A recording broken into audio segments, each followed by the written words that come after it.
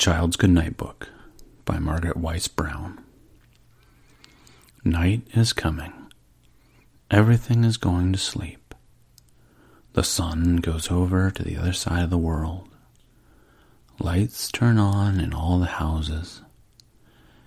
It is dark. All the little birds stop singing and flying and eating, and they tuck their heads under their wings and go to sleep. Sleepy birds. The little fish in the darkened sea sleep with their eyes wide open. Sleepy fish. The sheep in the fields huddle together in a great warm blanket of wool.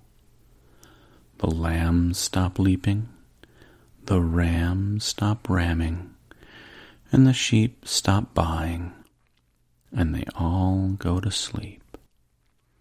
Sleepy sheep. The wild monkeys and the wild lions and the wild mice all close their eyes in the forest. Sleepy wild things. The little sailboats furl their sails and are tied up at their docks for the night. Quiet sailboats. And the cars and trucks and airplanes are all put in their houses, in dark garages and hangars. Their engines stop. Quiet engines. The little kangaroos jump in their mother's warm pouches and close their eyes. Sleepy kangaroos. The purring pussycats blink their eyes, then their eyes close and they stop purring. Sleepy pussycats. The bunnies close their bright red eyes. Sleepy bunnies.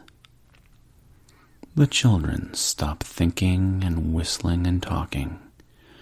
They say their prayers, get under the covers, and go to sleep. Sleepy children. Dear Father, hear and bless thy beasts and singing birds, and guard with tenderness small things that have no words.